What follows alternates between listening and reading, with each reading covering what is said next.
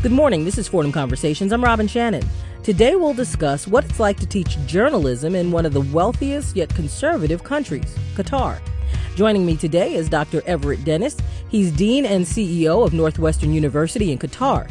He's also former chair of the Communication and Media Management Department at Fordham University's Graduate School of Business. Good morning, Dean Dennis. Well, good morning, Robin. It's good to be here. Thank you. So can you start by just explaining to me or describing to me what the culture is like in Qatar? Well, I might say, too, a little bit how I got there. I was sitting at my office at Lincoln Center in 2010 when I got a call from a headhunter who asked me if I wanted to go to Qatar to develop a new school there and help build a journalism and communication program. And I immediately said no. Well, why'd you say no immediately? Because I didn't want to leave. I was happy and satisfied with what I was doing. We had a great program and do at Fordham in the Graduate School of Business. And this opportunity came up, and I took a look at it. And once I examined it, I thought, well, it's a challenge of a lifetime. I'm going to do it. But the culture in Qatar is quite a fascinating one. It's modern on the one hand. It's a Jack and the Beanstalk city with modern skyscrapers and spectacular museums and new hospitals and university buildings like you've never seen anywhere in the world. And it's also a very conservative culture. Islamic traditions there are conservative. People wear national dress, and it's a country that's moved from a Bedouin and fishing culture over just maybe less than 50 years to a modern state, and that makes it a fascinating place to be. And there's always a tension between tradition and modernity. Can you give me an example of what might surprise someone here in the States as to, quote unquote, the conservative culture there, something that we might not quite get? Well, of course, in most instances, men and women don't go to school together. At our school, they do. That's a dramatic change for many people. There's a tendency to be very humble in one's manner. Some people don't like to have their photographs taken and published at all. When we do a photograph of students in the school, we have one where people step out of the photograph if they don't want to be pictured, and they're very modest and humble in that manner. I think also there are religious traditions that are, they're very devout in their faith. There's not a lot of tolerance for other faiths, although that's changing.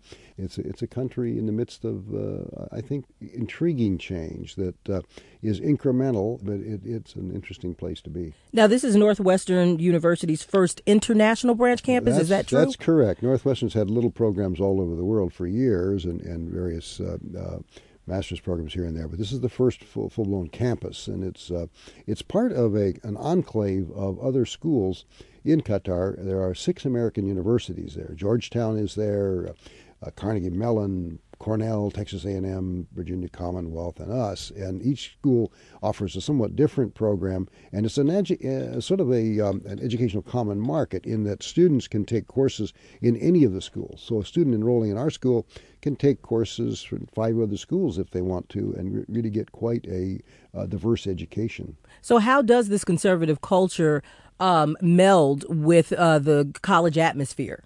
The Northwestern atmosphere? Well, students have gotten very much into the same kind of college life and excitement and spirit that they would on any campus in the United States. That's been unusual for the Middle East. One of the things that's happened is our students, the men and the women, they're called their girls and boys for their own reasons, have... They're called girls and boys on campus, or they call themselves girls and boys? They call themselves, yeah. Okay.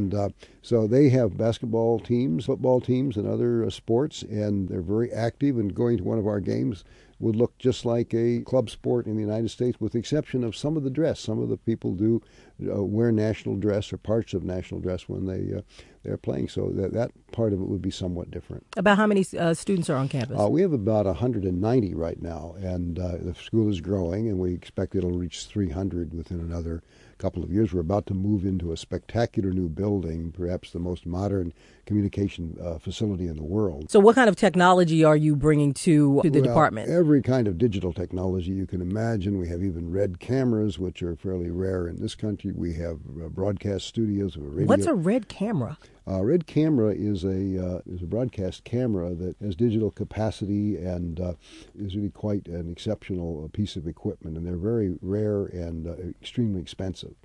And most schools would have none. We have 3, so you get kind of an idea. There's a great deal of wealth there. On the other hand, we're very cost effective in what we do, and we're trying to produce a program there for our students that really is second to none in the region. How's the programming set up? What are the students producing? They do a lot of documentaries on local issues, and some of those are quite controversial issues, human rights issues on laborers and workers involved in the World Cup issues, that kind of thing. They do a lot of stories about family life, changing patterns in the country, or feature stories on pearl divers, or things on animal rights, and just a whole range of things. They also want to cover sports issues, political issues, you name it, they're doing it. And then there's some more artsy type films that are really very elegant efforts to capture the region and to get the feel of the desert, get the feel of what's happening there. So if I was a potential student, how would you recruit me? What key milestones would you say would help recruit me? I would tell you you'd get a world-class education. You'd have some of the finest faculty in the world. They're recruited not only from the Northwestern campus, but from other great universities around the world. The student body is incredibly diverse. It's about 40% Qataris, but the rest come from some 30 other countries, quite a few from the Middle East region. We have students from Africa, Europe, Latin America, Asia, and a few from North America. So there's an opportunity to do that. And then you really get a sense of the world by being there. Students travel. We have travel opportunities to go to different countries and see what's happening there and to do projects. You could also take courses in 5 other schools. We have world-class equipment. We have wonderful facilities and resources to make a very special kind of education. And then because it's a small school, there's a lot of one-on-one small classes and a lot of personal attention. So it's like a small European college in a way, with a strong communications and media and journalism focus, but they'll take courses in history, political science, sociology, anthropology, and all the rest. Now, Dean Dennis, you said that these students sometimes produce some controversial pieces. Can you be more specific? What has been a controversial piece and what has been the result of that? One was on the labor issues. There was an international controversy over labor in Qatar and elsewhere in developing nations. What's the problem with the labor there? Well, people are brought in from other countries. They in some cases, their working conditions haven't been terrific. They've gotten better. Essentially, it's a kind of unnatural labor situation where everybody's an expat, so-called guest worker. They usually don't bring their families, mostly male, and there's a lot of dysfunction as a result of that. And there's been criticism from Human Rights Watch and elsewhere, and the country has taken it very seriously and is doing a lot, I think, to bring changes. The students have written about that. They've gone out with Amnesty International, some of them on a field investigation, that sort of thing, that would have been very unheard of a few years before that. The Islamic countries, for the most part, don't brook a lot of criticism. There's not a tradition of freedom of expression as you might have in the West. And yet that's changing as a part of a global society, and our students really can plug right into that and play into it. I was going to ask, is there any kind of backlash because of this outspokenness? Well, from time to time, they bump up against security and police, and they have to navigate that as you would anywhere, because you have to always, no matter where you're doing journalism or media in the world, you obey the law of the land. And some of the laws of the land there are different than they are here. You don't criticize the chief of state, who's the emir. You don't criticize the Islamic religion directly. I mean, a lot of a very subtle critical comment is made in some of the work. So it's a little bit different. There's a certain subtlety, and there's a recognition that change is incremental. It's pretty hard to do things in a super dramatic way. It's slower and more paced, and I think builds better understanding in the long run.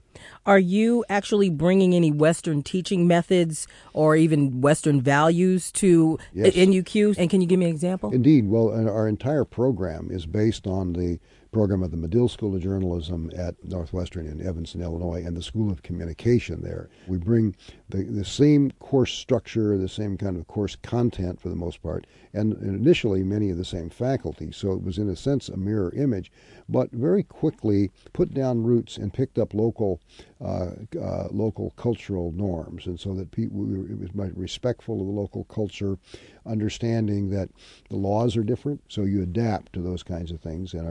But they learn communication law as anybody would here, but they also learn the differences in the Arab world. They learn some things about the rest of the world. So those are some of the kinds of things that are different, and yet much is the same. People are people, and values are values, and I suppose that there are certain values of individualism plays more of a role in the West, and also just a critical style. Their way of criticizing is somewhat different than ours. What is their form of criticizing? Softer, more subtle. Instead of saying, you did a bad thing, they might say, what you did was not strong. And there are different language issues and that sort of thing. Because you do have people from different countries coming. We do. Around. Well, we're an English language school, but some of our students, though, produce their documentaries and their journalism in Arabic as well, or other languages if they wish. What have you seen that have been some of the largest challenges with teaching journalism in a conservative country? The main ones, I think, would be understanding and navigating the legal framework, a balance between openness to new ideas and change on the one hand, and a great respect for tradition on the other. And you have to kind of always navigate and balance that. There's nothing overly dramatic, I don't think. There are just different ways of doing things, different styles of communication, that kind of thing. But I think journalism and media activities are going to be more and more the same around the world. There's more of a global tradition building up. The American style of journalistic practice is somewhat different than that of Britain or China, for that matter, and so you pick up elements of all of those, because our students may be going anywhere. Many of them are going to stay in the country, some will go in the broader Middle East, and some may go back home to China or to Brazil or somewhere else, and we want to make sure they're prepared for those countries and environments. Speaking of preparation, what type of vocational future can your students expect, especially those who want to stay in Qatar? We've graduated now 3 classes of students, and a very high employment rate. They go to work for Al Jazeera, quite a few of them. We've got 8 or 9 now at Al Jazeera Children's, Al Jazeera Arabic. So they work in news and public affairs in that. Qatar Television, they're there. They work for public relations firms. Many of them are in ministries of government, for example, in communications departments. They are working in museums, in hospitals, any number of places. They go to digital media firms. Well, 4 female students from our very first class formed a production company that's now very successful. They're real entrepreneurs in developing media production in the country, because Qatar does have world-class broadcasting and telecommunication with Al Jazeera. There's also a major television station there. There's 7 daily newspapers in this little city, as well as digital media incubators and projects. Film industry, there's film production. They go into working in the film field. So almost any communications enterprise you'd imagine they go to. This is Fordham Conversations on 90.7 WFUV. I'm Robin Shannon, talking with Dr. Everett Dennis. He's Dean and CEO of Northwestern University in Qatar. We're discussing what it's like to teach journalism in the conservative country. Which field would you say is growing the quickest?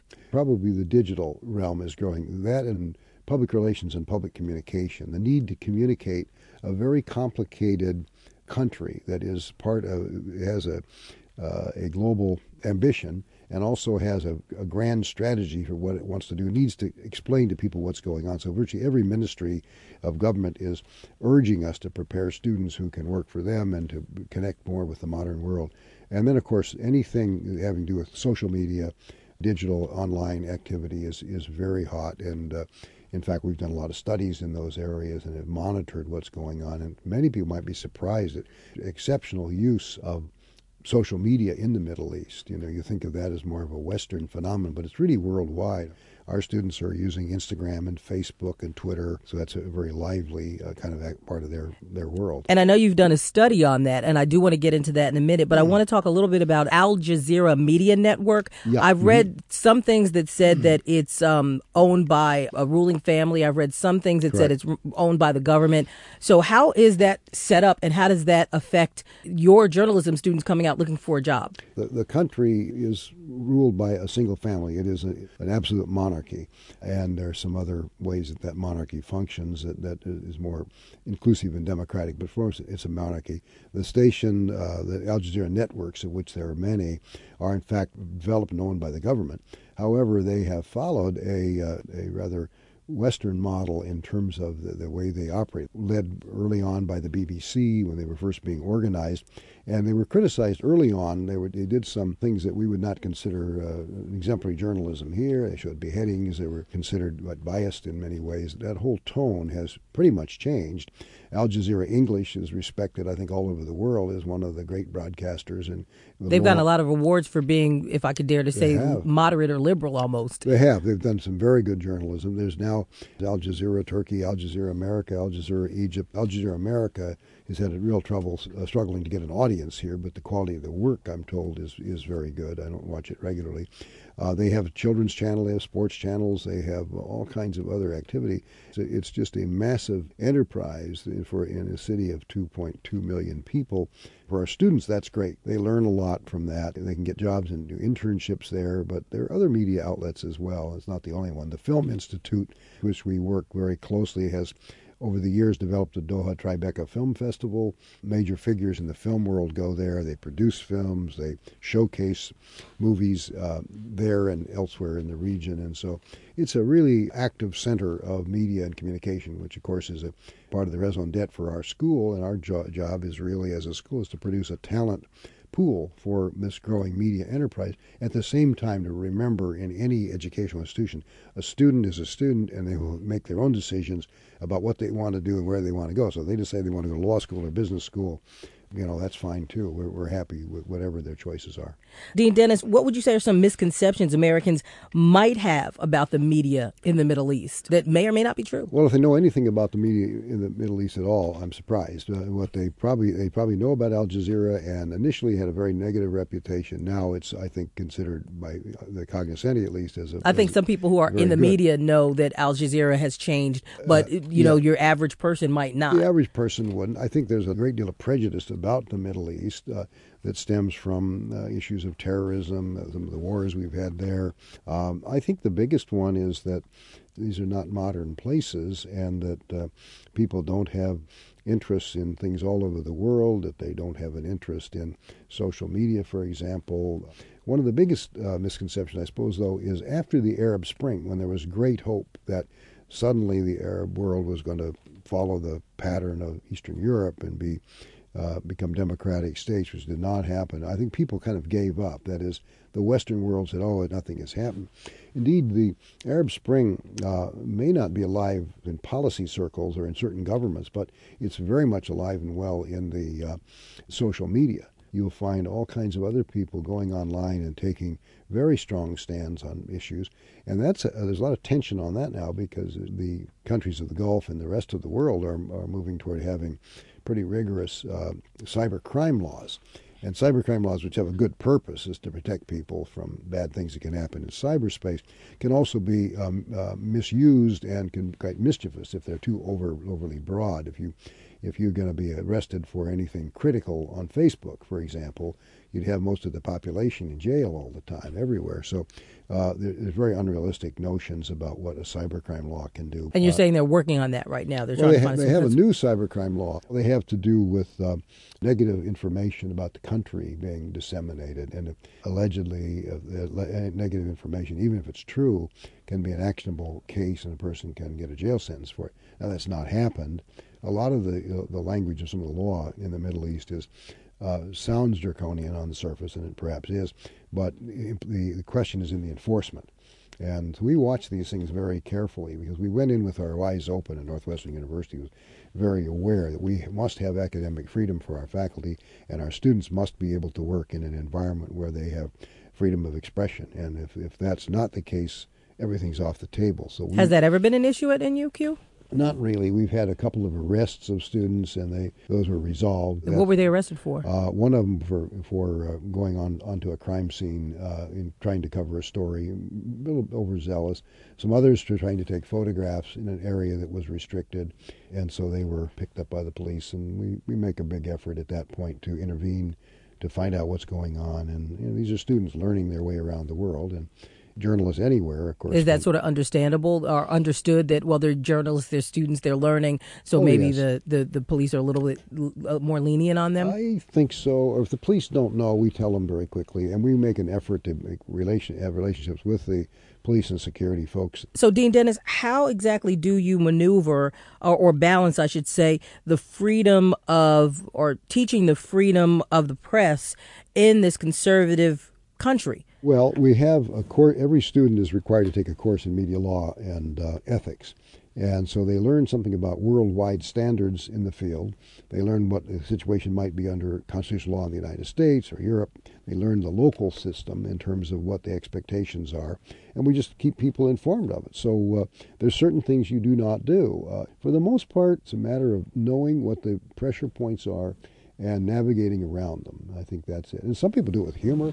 There's a lot of activity in the region now with comedy clubs, and humor is a great vehicle to take on authority and speak truth to power if you can't do it in the traditional political way. The comedians are really quite amazing, and they look to people like Jon Stewart and Stephen Colbert as exemplars in many ways. By the way, our students and many people in the region are very wired in and connected to the rest of the world. They're not isolated. They're like everybody else. They're online and they're doing things. They're global players. I took an informal poll here and found that a lot of people here do think they're in the Middle East. They're not getting any information from anybody else anywhere else. But it's not like that from what you're saying. It's not like that anymore. Not at all. In the studies we show, people are virtually everybody's online, at least in the Gulf states. This is not true necessarily in Egypt or Libya. Dean Dennis, has NUQ had to bump up against any kind of censorship ever? No, we know the law. We know what that is, is official part of the law, but no one's ever censored any of our professors. They've not been told you can't talk about this or that. Our students have not been told don't cover this story or that one. I mean, sometimes they'll look at the law and say, well, maybe it wouldn't be too smart to go up against the government on something. Do you ever get that nudge, nudge, wink, wink from the powers that be to report on something positive from the ruling family? Quite the opposite. When we first went there, they made that very clear. You know what you're buying here. You're buying trouble. Journalists cause trouble, and they raise questions and they probe into things you may not. And they said, we understand that we want to do that. Our people have to learn and know these things. Now, for a number of years, Qatar had the most positive publicity in the world. Almost everything written about it was CBS 60 Minutes even called it the little island of happiness. And then about a year ago, things changed during the World Cup. There was a lot of criticism of the labor issues, and a whole bunch of other things have come up on specific human rights cases, and that has led to a lot of negative publicity. So that's made the country very conscious, and they're very concerned that the true story of the country be told, recognizing warts and all, but it isn't all a negative tale, and by no means is it. It's a country of enormous achievement, and it has done amazing things in places that you don't even think about. After Hurricane Katrina in New Orleans, for example, it was the Qataris who went down and built a hospital. Well, they didn't get a lot of attention. They do a lot of charity around the world. The Qatar Foundation, which sponsors all of our schools in Qatar, is one of the largest charitable foundations in the world and does amazing things for education and health around the globe. If I didn't think that there were good things happening there and we could make a difference and we could do things in the lives of students who otherwise wouldn't have this opportunity, especially women, I wouldn't be there. I think when you're in a country where there hasn't been this kind of tradition and you're preparing a workforce that's going to go out and challenge a convention, it's a great privilege to be part of that. And not everybody's going to agree with everything, and it's not always a rose garden, but there's a lot there that's worthy and important to be doing. And I think to have better relations between the West and the Middle East is also at the center of this, and better understanding, not just relations. It's understanding other people's cultures, whether you agree with them or not. I think is absolutely sort of respect critical. for it. In both ways as well. We have lots of conversations in our school that these students have never heard in their lives, that even challenges to certain religious perspectives, in the sense that there are many views on some issues, and they need to know that. And what people have told us in the country, some of the leaders, is we really appreciate the fact that you're giving students an exposure to the rest of the world. And one very conservative father said to me, I don't agree with some of the films they're showing in classes. I don't agree with it at all. We have a course in modern film. We show what modern films are. We don't pretend it is something else. And he said, I don't approve of these films at all. I don't like them at all. I think it's terrible that they're even being produced. But my daughter needs to know about these to be able to understand what's happening in the rest of the world. And that's a very healthy kind of attitude and an openness that one, I think, wouldn't have found a few years ago.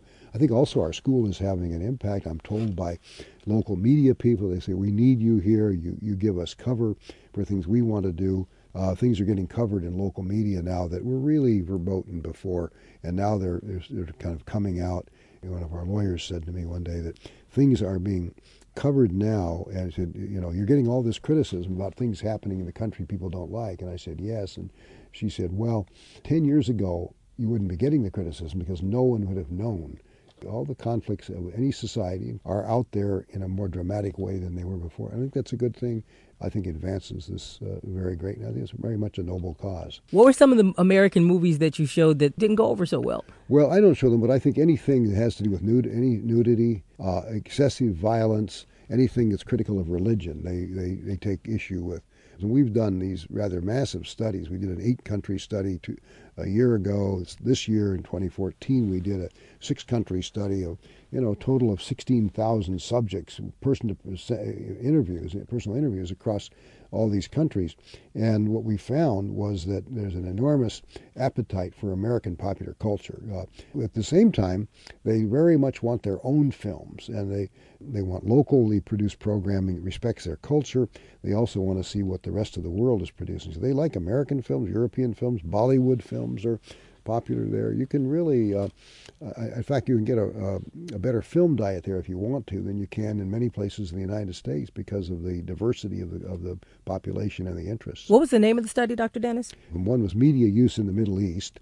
And then there's the second one this year called entertainment media use in the Middle East. So you looked at the viewing habits, the social habits, but ultimately What was the goal of Well, the goal was first to take a look at what the environment is that our students are going into. What is the media scene there? What can they expect? Who are the people they're writing and producing and directing for? We got to know the audience. And there was very little information that told what people wanted, what their interests were. We didn't know how much they were using social media. We didn't know what they thought of the newspapers. So it was kind of to get the lay of the land. And we wanted to know attitudes about censorship and about what information they felt shouldn't be published and that sort of thing. What were the results of that particular study? Well, it's very conflictual. Many people do not like anything that has excessive violence. They don't like what they call romantic material, which I think is just overt sex, and they don't like things that are overly critical of religion. They're very careful about religion. On the other hand, they say they welcome Western films, and they want to see more media regulation when it involves children, as many people in this country do. It's a little more so there. But they like to see also as much freedom of expression as possible. So if you ask people about, do you think people should be able to put anything they want to online or to communicate through social media? They say yes, to a great degree. And then when you start saying, what about this, what about that, then they begin to pull back a little bit. It's a media scene that's very much in play. It's a very techno-savvy culture. Dean Dennis, here in the States, we have, Facebook, Twitter, Pinterest. Sure. It seems like there's a new social media site popping up every 3.3 seconds. What are from the study, what are some of the primary social media sites that are used? The number one across the region is Facebook. No matter what country you're in, Facebook is very, very important. With our students and in our environment, the more younger population, Instagram, Tumblr, of course, Twitter.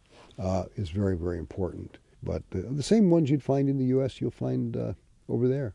Did you learn anything from the study that might have been surprising to you or something unexpected?